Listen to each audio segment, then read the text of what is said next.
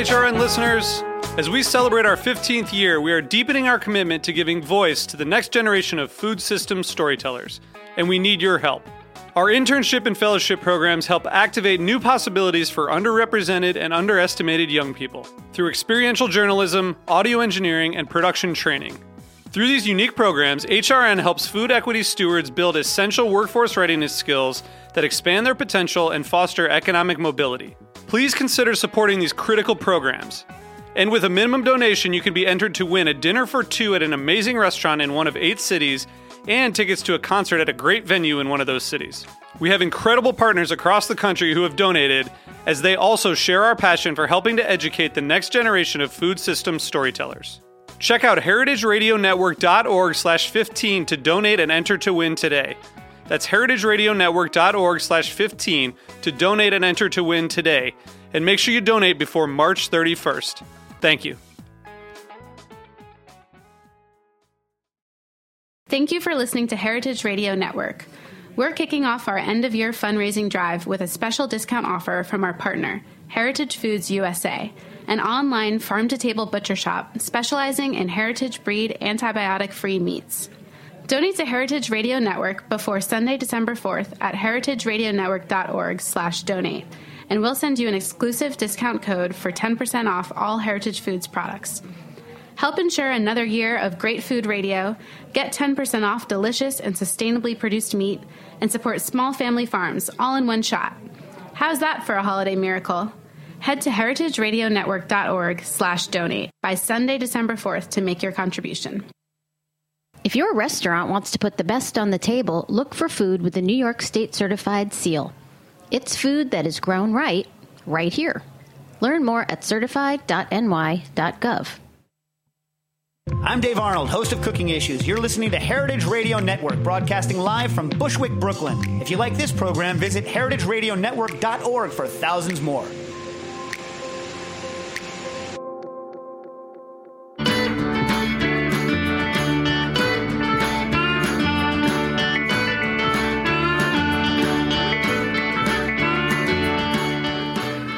Welcome to Feast Your Ears. I'm Harry Rosenblum from the Brooklyn Kitchen, a cooking store located at 100 Frost Street in Williamsburg, Brooklyn. Join me every Wednesday as I talk with people about what they do and how it influences their personal food stories. This is a show about people, life, and food. Please take a moment to like the show on iTunes, and please reach out if you have any questions. You can reach me via email, harry@thebrooklynkitchen.com, and you can follow me on social media, @thefoodballer. This is episode number 55 of Feast Your Ears. I hope everybody had a great Thanksgiving. It was last week, for those of you listening in the future, because this will be on the internet forever. I'm thankful for a lot of things, including Heritage Radio. Every week I come in here and I get to do a show and I get to have awesome guests.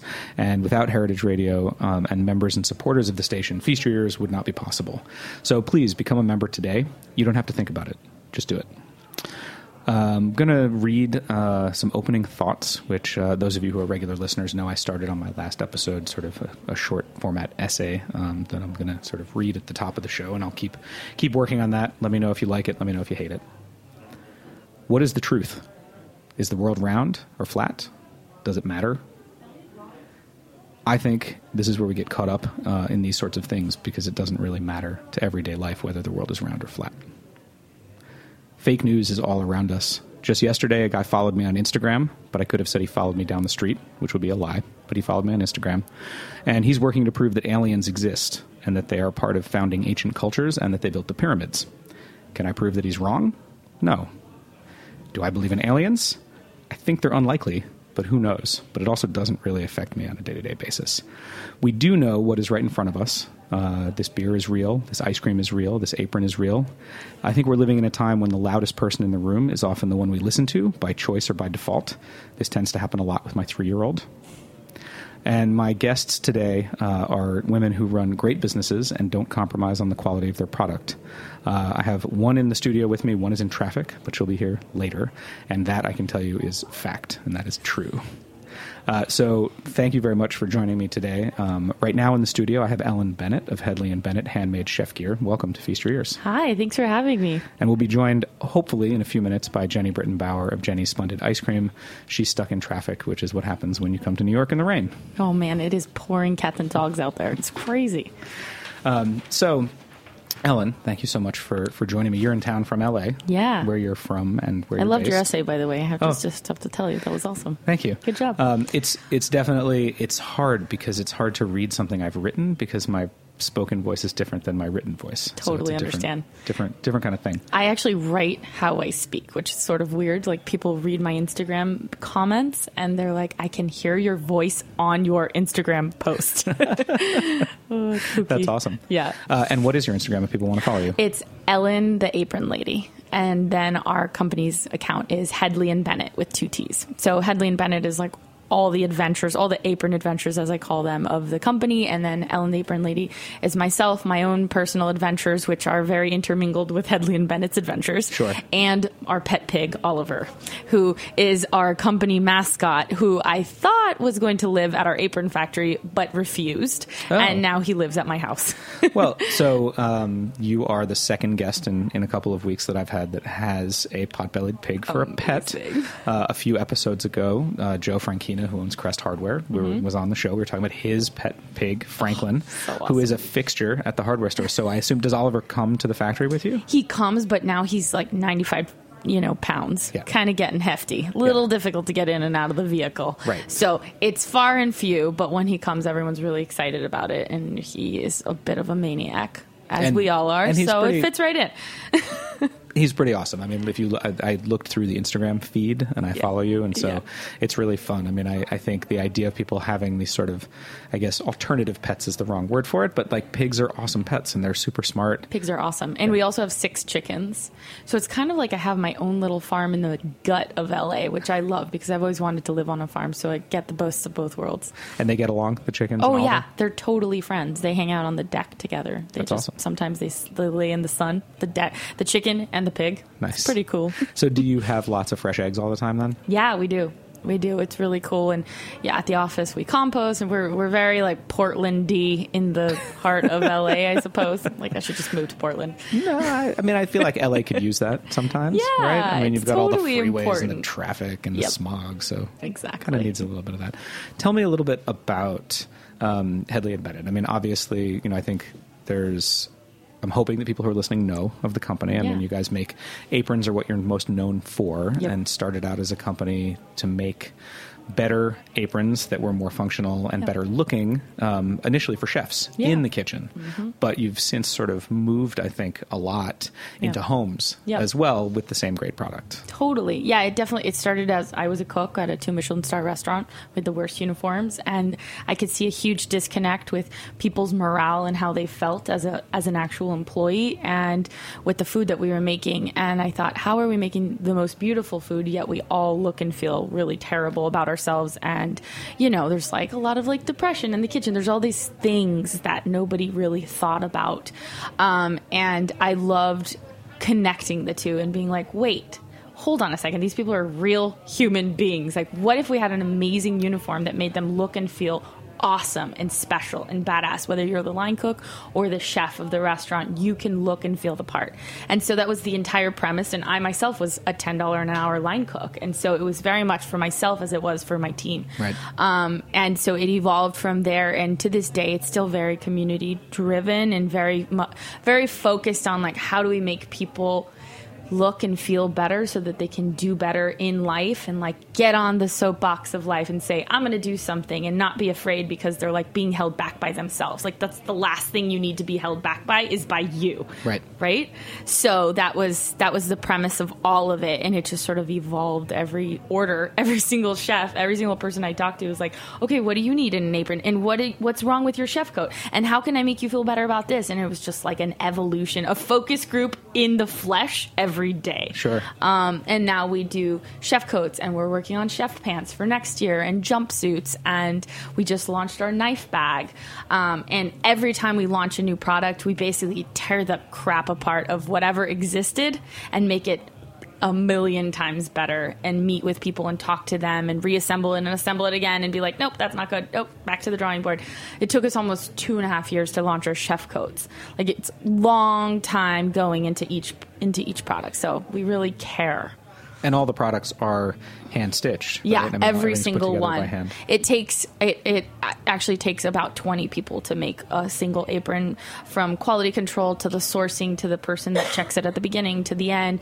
We have different designers in-house that like build technical packets that literally detail out every single part of the apron so that no detail is missed. And people might say like, wow, you guys are crazy to be doing that level of customization for little orders or big orders. But honestly, that's what we love, because it's a collaboration every time. You are bringing your ideas and the restaurant is bringing their ideas, and together you make this like beautiful apron baby, and it's awesome. So did you think when you first started making the aprons yourself, right? No, I actually don't know how to sew. I had the very clear idea of what I wanted, and I found people to do it for me. Cool. So use their hands and my ideas, and together we did it. Oh, that's great. Yeah. And you've grown quickly, right? I mean, Yeah. you started out in a 400 square foot office, and that was I only started out in 4 my years house, ago, actually. right? Yeah. Yes, I started out in my house, as we all should. Exactly. I mean, all small entrepreneurial businesses kind of start out that way, and then you grow. Yep. It starts with an idea and a decision that you're going to do something, and then you take one step and then another, and then you fall 20 times and get back up, and and it's totally a self-funded operation. I started with $300, and I was just like, okay, first order, take that, put the money back into the business, and I kept all my day jobs so that I could afford to do that. And it's been really amazing, and I feel so incredibly grateful every single day for all of our staff that we have, and we have this big glorious apron factory in LA now that has like a zip line and a slide and swings and tree houses, and it's just like sounds very Willy Wonka. I know, right? Like Google, Apron Land, Google. Yeah. I did see that you're working with SpaceX. Are you going to have aprons in space? Not yet, but that would be the dream come true. We do outfit their entire kitchen, so they make about 3,000 meals a day. So all of their team wears our chef coats and our aprons, and they were one of our first big giant accounts, and it was very exciting because I actually worked with the same designer that made their like zero gravity spacesuit to design the aprons, and he'd be like, no, that doesn't function. I'm like, yes, it does in a kitchen. I'm telling you, this is what they need. And he'd be like, okay, fine, we can compromise this on the chest pocket. Like, it's just so funny that where aprons will take you.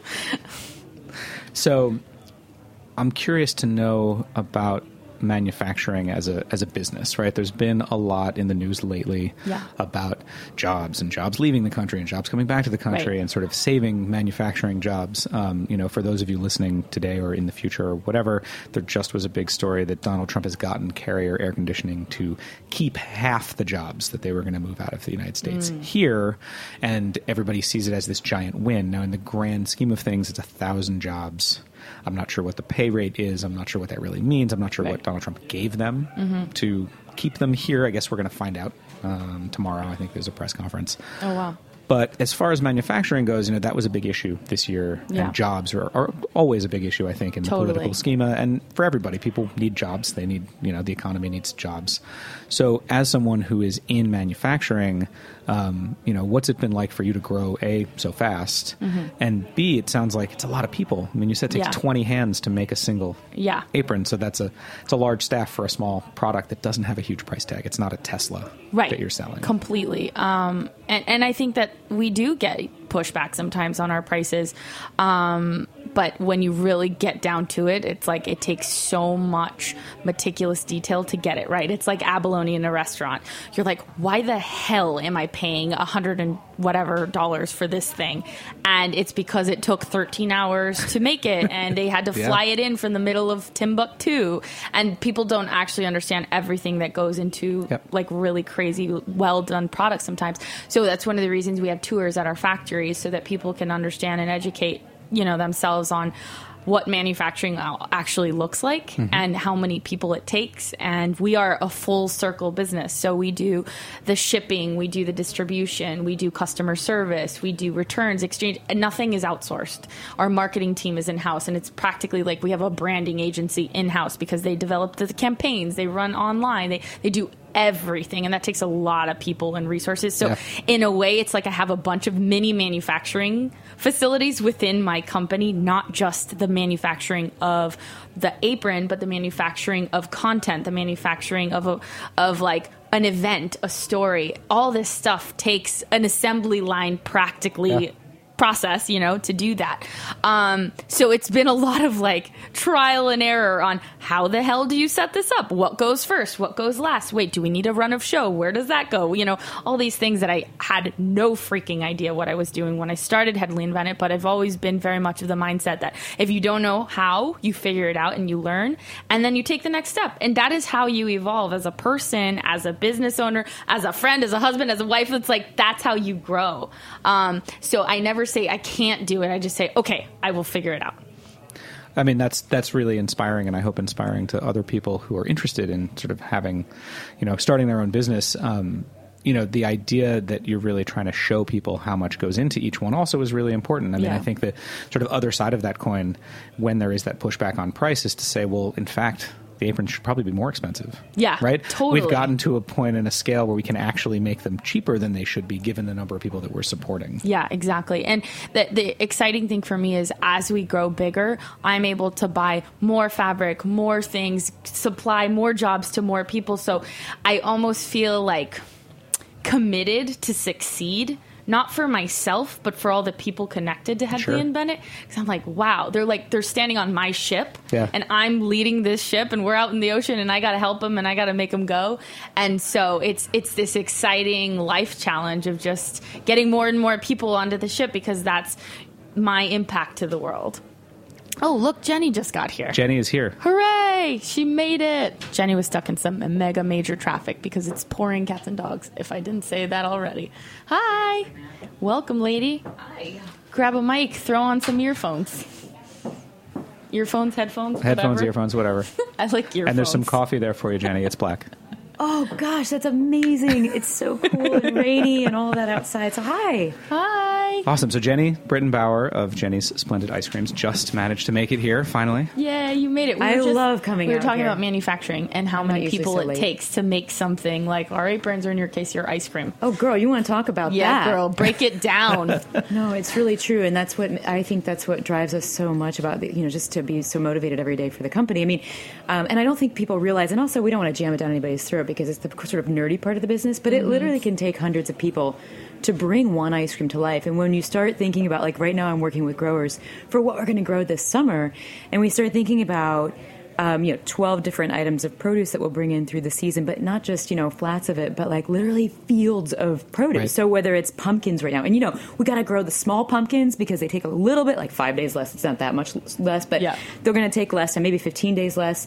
We've got strawberries, 3 different kinds of strawberries we grow to bring in the season. But like when we think about makers, growers, suppliers, producers that we bring in, and then the people that it takes to actually churn that stuff, roast it, puree it, do all that. It's like a giant freaking ecosystem. And then get it out to the world, because if you want to make really great ice cream, you got to be really good at moving ice cream. Yeah. And people don't realize, like, moving ice cream is something that's very, very hard. And we make ice cream without stabilizers. It can't melt. It's not going to sit in the middle, so we have to... And dry ice, and how do we you have pack to it? be the experts. And so I'm always, like, so totally nerding out at our logistics team, which is just, like, the most biggest bunch of badasses. And... Anyway, but I personally, I love logistics. I find it super fascinating, but I feel like you're talking to two people that are obsessed. Yeah, I mean, that's kind of like the hidden thing in so much that people don't realize. It's the inner gizzards of business. Sure. It's crazy. I mean, I think about my kids, right? My kid thinks that you just pull out your phone and you order the thing and it comes tomorrow. Yeah. And that's it. It comes out of the phone to the doorstep tomorrow. And like there's no comprehension about like what does that really mean. Well, and so this year we now have 3 different distribution centers across America, which I think is so cool. So we can actually offer $13 flat rate shipping anywhere in the coastal United States. And that, one of the things you have to do as a business, you make this incredible product. Your other job is to make it really easy for people to get it, right? Yep. And if it's a $35 shipping rate, like it's just not going to happen. Yep. Yeah. And then the other cool thing is we have a ship back program for our box. You flip the flaps the other way, and you put it back out on your porch, and when they have room on the trucks and on the planes and whatever, they bring it back to us, and we recycle them. We either reuse them or we have a place to recycle the styrofoam. And so that also is a part of that sort of plan or whatever. So, yeah. Good job, girl. That's Good awesome. job. We're gonna take a short break, even though Jeni just got here, and hear a word from our sponsor. And when we come back, I really want to hear about the tour, the road trip you guys just went on. Done and done. Mm-hmm.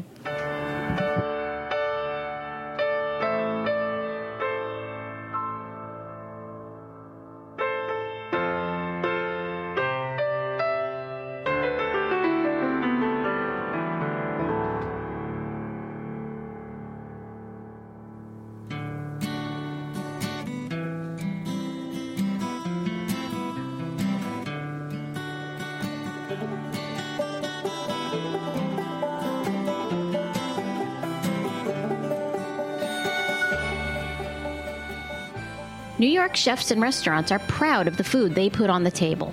And serving produce that comes from local, environmentally responsible farms is a way to leave an even better taste in everyone's mouth. So when shopping for your ingredients, look for the New York State Grown and Certified seal. It lets you know which food is grown right here in New York State, certifying the food that comes from local farms that meet a higher standard.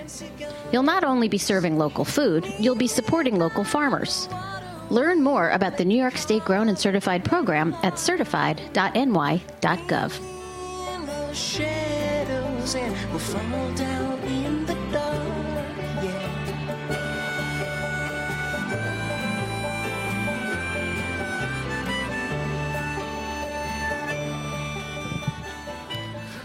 Welcome back to Feast Your Ears. I'm Harry Rosenblum from the Brooklyn Kitchen, and joining us just before the break, rushing in after being stuck in traffic in the rain, today on the show I have Jeni Britton Bauer of Jeni's Splendid Ice Cream and Ellen Bennett of Hedley & Bennett Handmade Chef Gear. So thank you both. I'm so glad finally we're all here, because one of the topics I was really excited to talk about was you guys just went on tour.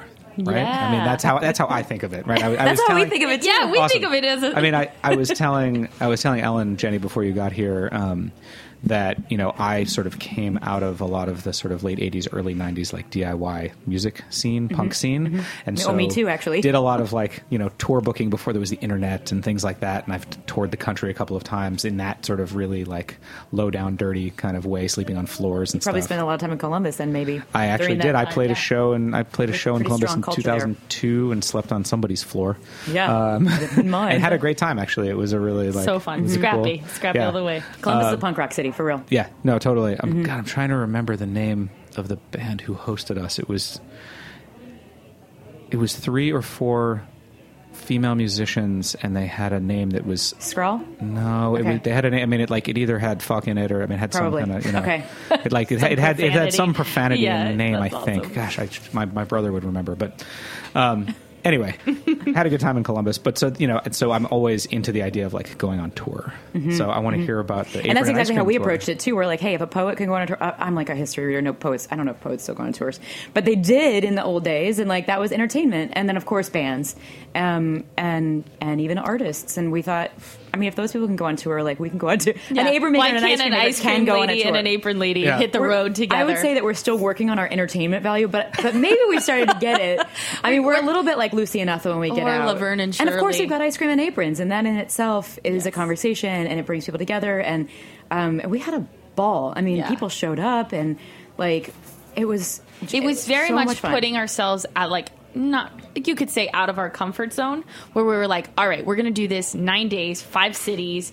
We're bringing a freaking RV, and we're going to do this. And we we were freestyled just it. like, I mean- and we leaped out the window, and we were like, here we go. And we didn't know what to expect. And by the end of it, I was just like, oh my God, I'm exhausted and so fulfilled all at the same time. So how did your friendship start? Obviously, I can tell you guys have great energy together. You're obviously friends. Was it through Aprons? Was it through ice cream? Was it's it the through way both? that we meet everyone. And Ellen and I do have like a weird chemistry, we have chemistry together that, but this is why whenever you see somebody in a city that or in your own city that you admire, that you think is doing something cool or interesting or something that you relate to, you have to get off your chair and go meet them. It isn't, just walk in. I mean, I walked into Ellen's factory, 4 years ago, and almost 4 years ago. She gave me a Sharpie marker, and then she showed up at our opening in LA, and we just had chemistry. We hit it off, and we then started seeing each other around the country at various events that people like us go to, and we're like, hey, you're doing this, and I'm doing this, and we're doing it independently, and if we get together, maybe we know more people, we can introduce each other more, you know what I mean? And then it's like sparks fly or whatever. I think what you said in the beginning there about if you see someone doing something cool, whether it's in your hometown or whether it's when you're traveling, I do that all the time. Yeah. Whenever I'm traveling it's anywhere. It's not enough to be online. It's not social is not 100%, enough. 100%. Yeah. I mean, walk in the door and just say hi. A person's face and being like, hi, I'm real. And in fact, that was really part of why we wanted to get out too, because we felt like, friendships, you can build this community online and in social worlds. So it's so great. You can find people who think like you and or who don't, that you're just interested in, but it's not validated, I think, until you get in person with them. And so both of us have made it that our mission to do that anyway in our lives, and so now we've kind of decided to do that together. That was really what the tour is about. One, meeting more people, but two, getting out and meeting people that we knew online, but just to solidify friendships. And then we ended up, we had set out to inspire a lot of younger entrepreneurs, et cetera. And I feel like I came back so incredibly inspired and just like fire in my ass to go even harder at life and succeed even more, because there's these people out in the middle of nowhere in some of the cities that we went to that are just hustling so hard, and they have less opportunities than we do, which means the opportunities that we have to take so much advantage of them because we have them there. It's not just like, oh, cool, silver platter, like I'm in LA, whatever, that opportunity is not a big deal. It's like, no, every single one is a big deal. Take advantage. Yeah, and me being from Columbus, I have that voice too of really literally the middle of the country. And this is the time, the 21st century, right now is the time for entrepreneurs everywhere to do what, people to do what they want to do. You don't have to quit your job to do that, but you can eventually make this sort of find this place where your passion and needs of people intersect and make a career out of that or whatever. And I think we're here as examples of that, and we love that role. I mean, whether it's 12-year-old girls coming to our event or boys, of course, too, and or young women everywhere. And then there are people we look up to as well. Totally. Who we're trying to get the attention of. Right. We're like, hey, big sister, come over here. Hi, what about us? Apron lady, ice cream lady. Totally. Yeah. Mm-hmm. But it is important, I think, that you are women and that you are heading these businesses that are growing. I think that's really important given the way things have gone and the things are. We have to be role models right now. Of course, we have to. I think it's 3 literally weeks ago our we didn't duty. take that role seriously enough. Yeah. And I think, and then we were on tour back then, before the election, and I just say, like, I right now women have to take. We all do. Of course. We all have to be role models to everyone, and role models to younger people, but also show the world that and be conspicuous about the things that we're doing. Yeah. Lead by example. Yeah. And it's different. I do feel differently now. I feel like you have to be out there. Yeah. We have to show that we're doing it, and that no matter what happens, like, that's not going to go away, and we're going to fight for that. Yeah, absolutely. So, Jeni, I just have to say I'm really jealous that you met Joe Biden. Oh, not only did I meet him, girl, I spent 45 minutes Girl, with him. Right? I'm so used to talking to Ellen. Boy. Dude. I'll take it, however. Dude. Sorry. I'm really proud of spending 45 minutes with Joe. I mean, That's awesome. it wasn't supposed to be like that, but Sherrod Brown went on a little too long, and like some things happened out there, and we were in my little photography studio, which is like a bathroom stall. Yeah. And Joe and I were in there, and we got to talk about a lot of stuff, which was really cool. And he really, he really is. He was before, and he still is, remains my favorite American. That's totally. I wish he'd run, but we can, I agree. About that I was there. I was I with know. it too, but but he's a wonderful person and loves our ice cream. Well, he loves all ice cream. Yeah. He wouldn't turn down an ice cream cone from anybody. I'm sure he wouldn't. Who doesn't love ice cream? I know. I mean, It's true. And we were out. Where was I? Oh, we went to. I went to took my kids to Queens over the weekend. And, and it was like 40 degrees out, and there's an ice cream truck in the park, and my son is like, "I want ice cream. I want ice cream." Kids don't feel cold. No, they don't. It's really. I wish that I didn't feel. I know. Cold. When does that shift? I don't understand it. It doesn't really make any sense. So speaking of ice cream and making ice cream, Jeni, you've written a couple of books. One won a James Beard Award. Congratulations. Thanks. I mean, it was a while ago. But what's your number one tip for people making ice cream at home? Well, number one tip is follow my recipe. And I know that sounds really self-serving. No, but it makes sense. But, and it's out there for free. You don't have to buy my book. And also you can go to the library and get it. But my tip, because if you want to make my ice cream is all about body and texture. And that's the problem that I wanted to solve on home machines when I wrote that book. And that's the reason I got the James Beard Award. My goal really wasn't to give you my recipes to make or my flavors to make, but the body and texture that we make. And then from there, you can make whatever flavor you want. And so giving you that tool, and it's very sturdy. And I have a couple of tricks. There's like a boiling trick that does all this cool stuff. It evaporates some of the moisture in the water, which it waters your enemy in ice cream making. It brings the proteins together with the water. It brings the sugar together with and some of the fat. Anyway, you're trying to hold water. And that does a whole bunch for body and texture. And then what that doesn't do, we add a little tapioca starch and a little bit of cream cheese to give a little body. And it is... And that's not our recipe at work, by the way, in my production. But we have homogenizers and batch rates and all these other things we can work with to do that, to build body in a different way. But the end result is the same. And so the end result is that this ice cream that you can scoop with a scoop straight from the freezer or within a couple seconds of getting it out of tempering, roll it up into a ball and just lick it off of a cone on a hot day, just like American scoop shop ice cream. Right. And most ice creams that I have had on home machines, I've been very disappointed with. You have to serve them very warm. Of course, all ice cream is delicious. I'm not going to turn that down. Of course, it's still delicious. But so if you want to make American scoop shop ice cream, start with my recipe.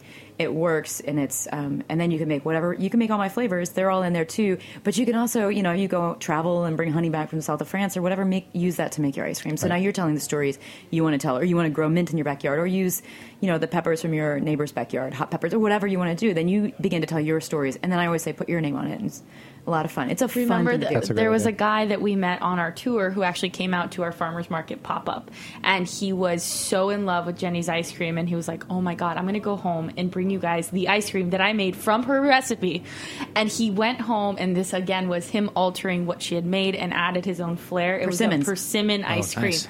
And he brought it to us. We took a photo with him with his ice cream in a Jeni's container.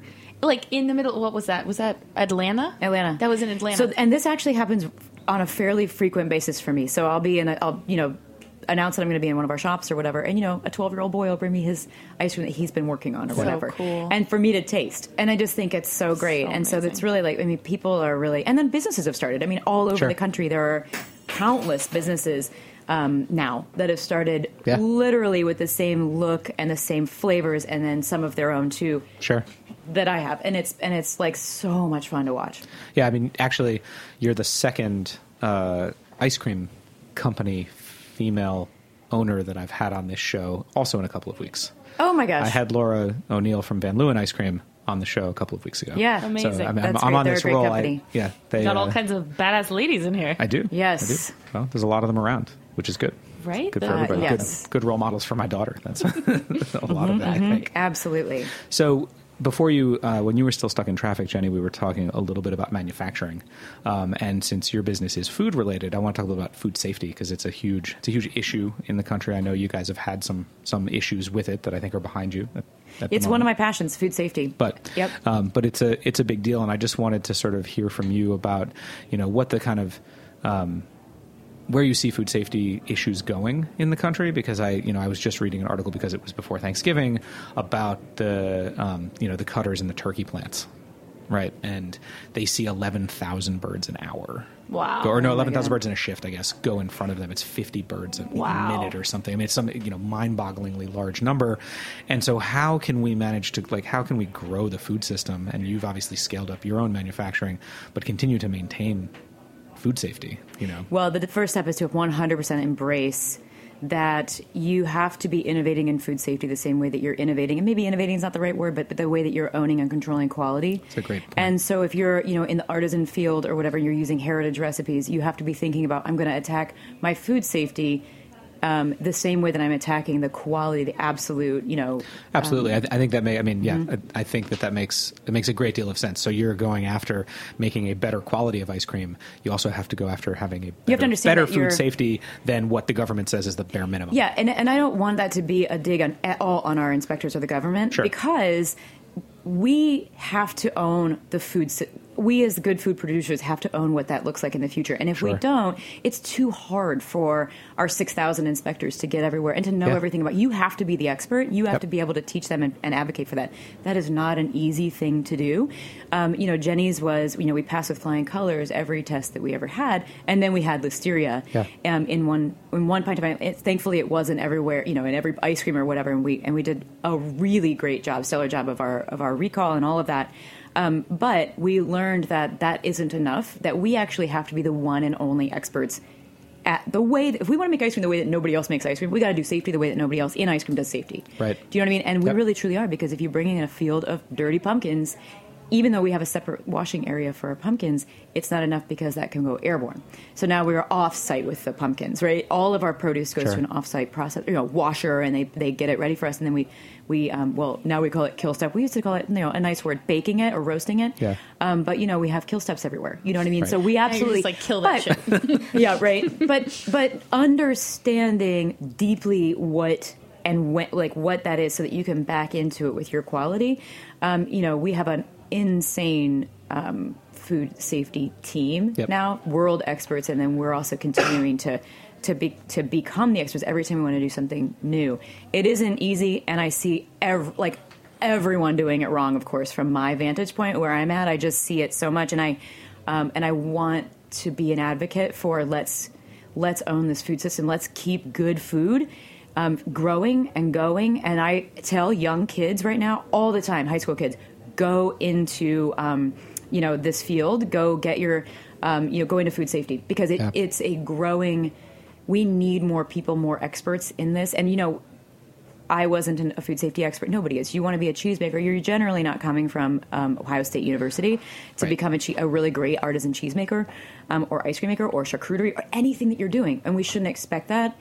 But we need people, just like we need business people. We need people who are, entrepreneurs need experts around them, and one of them is food safety. And there aren't enough people with that experience right now. Yeah. And so go into that. That's an excellent career to go into, because I think us entrepreneurs are going to keep going, and we're going to keep coming up with great ideas. Yeah, and I think that a lot of the other work that we don't consider to be food safety work in terms of keeping down infections and things, has to do with your practices of buying an entire field of something. Right? Yeah, nobody knew how to do that in ice cream, because literally no one does it in ice cream. Yeah. Or in many other things. People are buying buckets of already pureed strawberries or whatever. Right. And I'm not saying that that's the wrong way to go. It's not the way we want to do it. We build our company as a community. We want to work directly with growers. And so we have unique challenges when it comes to that. And so to think that others are doing it that way that is not how it is happening. And so if we want to do it this way with all of these different ingredients, including, our, not just bringing stuff in from the field, but our smaller producers who aren't up to they don't have the certifications, they don't have the things. So now we have to help them get there. Yep. We want to work with a small goat cheese maker up by Cleveland. We've got to help them get to the standards that we need. And we are. Do you have any, are there any flavors kind of in the Jeni's canon that have become harder to make as you've scaled up, that you've had to sort of lose from the line, that you wish you could still make, or you're working on figuring out a way to continue to make? Our goat cheese was really tough to bring back, and we finally did it. We worked on it for a year. Every flavor has gone through a complete sort of renovation, but all of it ending up the same, just in terms of how and where it goes. Many of them the whole process was extraordinarily complex, and some of the flavors are harder, but they're all back now. We're still working on blowtorching our marshmallows. Mm. So, we don't touch the pints anymore. We don't hand pack. We don't use, something like blowtorching marshmallows, and then that's a very complicated thing to do. And that seems so easy if you're just, if you're working in a restaurant as a pastry chef, but It is not actually easy to do that in a safe way. We'll have that, we'll have it back this year, but. Cool. Mm-hmm. Great. I wanted to ask you, Ellen, who's Hedley? Hedley was my English grandfather. So he was a rocket scientist for Boeing.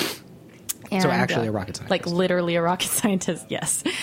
He read Britannica encyclopedias on his spare time at home. So he was a badass gentleman. And then Bennett, my last name. So the company, it's a mix of dignified and a little bit crazy. A little bit of both. Old school and new school. Jeni, I wanted to touch on something that you said in the sort of pre-show questionnaire about your pet peeve related to food, which is one that I have too, which is about the sort of expectations of, you said motherhood, but I think even parenthood. Yes, in social media, if you are someone who's kind of a leader, and this sort of false presentation, I feel that is the expectation that's out there. How do you... As someone who is at the head, and you have a sort of a social media account that I think is very active. How do you feel about that, and sort of how do you work with and or against the sort of expectations of what you as a mom and a leader would have in your social media? Oh God, I just feel the whole idea of well, first of all, that kids will eat what you give them, like, it isn't true. Yeah. It's not true. Yes, that's correct. It's bullshit, 100%. Yeah. Some kids are awesome at that, and some kids aren't. My son, Dashel, eats white bread, toast, and that is it, and ice cream.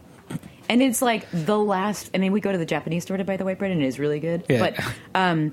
But he like literally doesn't eat anything else. And you know what? I'm like okay with that because sure, he's still alive. He's still alive. He's going to be alive for a long time. Very alive. And I do cook. I cook on Sundays. And I think that it's what's in the air that becomes the sense in the air that becomes what your preferences are as you grow up or whatever. I mean, I love cabbage now, and I've loved it as an adult, but I would never have touched it as a kid. But because my grandmother was always cooking it, I crave it, you know? Yeah. And so I just think that as long as that stuff is in the air or whatever, and I don't get precious about it all because you know what? I can't get to the farmer's market every Saturday. I mean, I can't.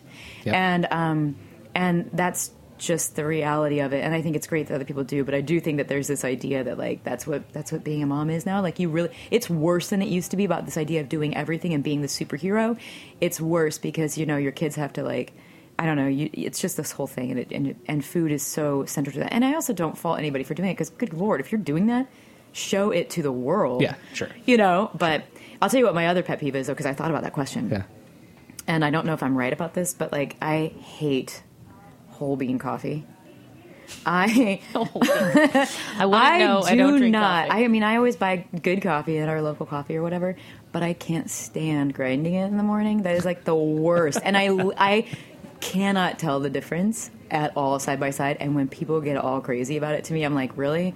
That is like the I don't know how far in the house you have to go, what the back room of that in a coffee nerd world is, to like really be able to taste the difference between whether I ground it now or on Sunday. I think that is an example, and this is a conversation I've had recently with some people, and this is not, I mean, you know, it's not to say, you know, it's not to imply anything about you, Ellen, but that being a parent, your life is so different from people who don't have children that, like, for me, I agree with you about the coffee thing because you know what I need when I wake up in the morning? I need caffeine into my bloodstream as fast as possible. And I need an IV drip right now. I mean, if I could just drink if I'm straight setting caffeine, up my coffee maker the night before, then it really doesn't matter. Yeah. You know what I mean? Yeah. No, but like my husband will buy it because somebody said, I have to say. And then you got to listen to that sound in the morning. And of course, I don't have like the bird or like they're all loud. Yeah. Although at your house, Ellen, you had whole bean coffee and you didn't have any kind of grinder. So like I'm there like pounding with a mortar and pestle. I will do whatever it takes to get coffee. I'm with you. My God. Yeah. Scrappy times. Yeah. Absolutely. That's something that I haven't quite grown an appreciation for, I suppose, yet.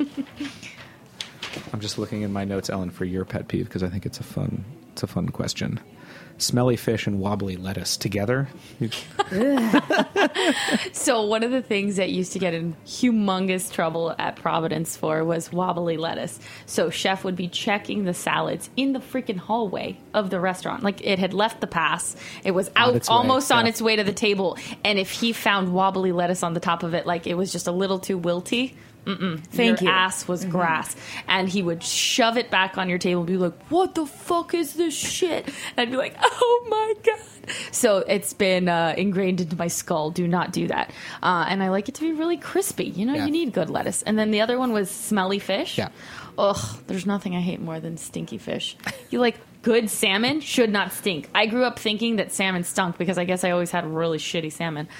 So yeah, that's definitely very true for me. Right. Okay, but the whole bagged lettuce anything anyway, like yeah, it's true. It like just kills all sorts of shit by the time you eat it, right? The and chlorophyll like comes out different yeah. color than others. It's Not the good. worst. I mean, lettuce is tough, right? I mean, it is so it's fleeting. I mean, of all of the vegetables that we like have been told we should be eating all the time, lettuce and like very fine greens like spinach, they don't last long. They just They don't. Right? Poor guys. You're better off having cabbage. Yeah, or kale. Kale's but if you get them fresh, I mean, I was just at my cousin's farm in Illinois in the middle of like we're almost at December, and he has tons of lettuces growing right now, and like those will last several days. I mean, if you get really fresh lettuce, it does last. Of course.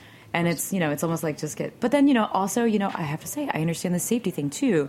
And washing lettuce, washing produce is you're not cooking the lettuce afterwards. So it's a tough, Mm-hmm. Yeah. So it's tough. Well, we're we're pretty much out of time, but I wanted to make sure to give everybody sort of ways to reach the two of you in best Instagram, Twitter handles, and websites. And also, do you have another tour scheduled? Are you guys going to do basically it again? Anybody? Oh, for our tour, Yeah. I thought you meant tour at the Apron Factory. Well, on that note, anybody that comes to LA can visit the Apron Factory at any time from 9 to 5, Monday through Friday, and we give tours, ice cream, hugs. It's awesome. And then our next tour together will be at the end of April, and we're going to pick up where we last left off, which was Birmingham, and continue on to another 3 states, and then close out at the James Beard Awards. Oh, so cool. that'll be very fun. Yes. Yeah. Taking it back to the road. We're excited, and that Midwest is my place. I'm originally from Illinois, so yeah, I love the Midwest. So I'm Jeni Britton Bauer on Instagram, and I don't know, what else do we do? I'm Ellen, the Apron Lady, on Instagram, and my website is www.headleyandbennett.com. And we're Jenny's.com, Jenis. Yeah, come get aprons And Jenny's ice cream creams from us. Instagram. And seriously, direct message me, email me. I'm very happy and open to help anyone and everyone, because I think that we are all in this together. Awesome. Well, thank you both for joining me. Thank you. And thanks, everybody, for listening to Feast Your Ears this week. Please drop us a review on whatever platform you choose to listen through. Big thank you to David Tadashore for engineering today. You can check out the other great shows on Heritage Radio Network and follow me on Instagram @TheFoodBaller. And I just have a quick note from Heritage Radio Network. Feast Your Ears is brought to you by Heritage Radio Network, which is a member-supported nonprofit radio station devoted to all things food. We need your support here during our big end-of-year fundraiser. A contribution in any amount not only supports this show, but also the 33 other weekly programs. That's right, 34 shows a week are produced in this studio. And also comes with exclusive member benefits, and those include best of playlists, really awesome swag. We've got these new pot holders that you should check out, discounted event tickets, members-only parties. So if you like good food and you love Good Food Radio, please send us some money. And you can donate to HRN by going to heritageradionetwork.org/donate. And no donation is too large. Thank you. Yeah.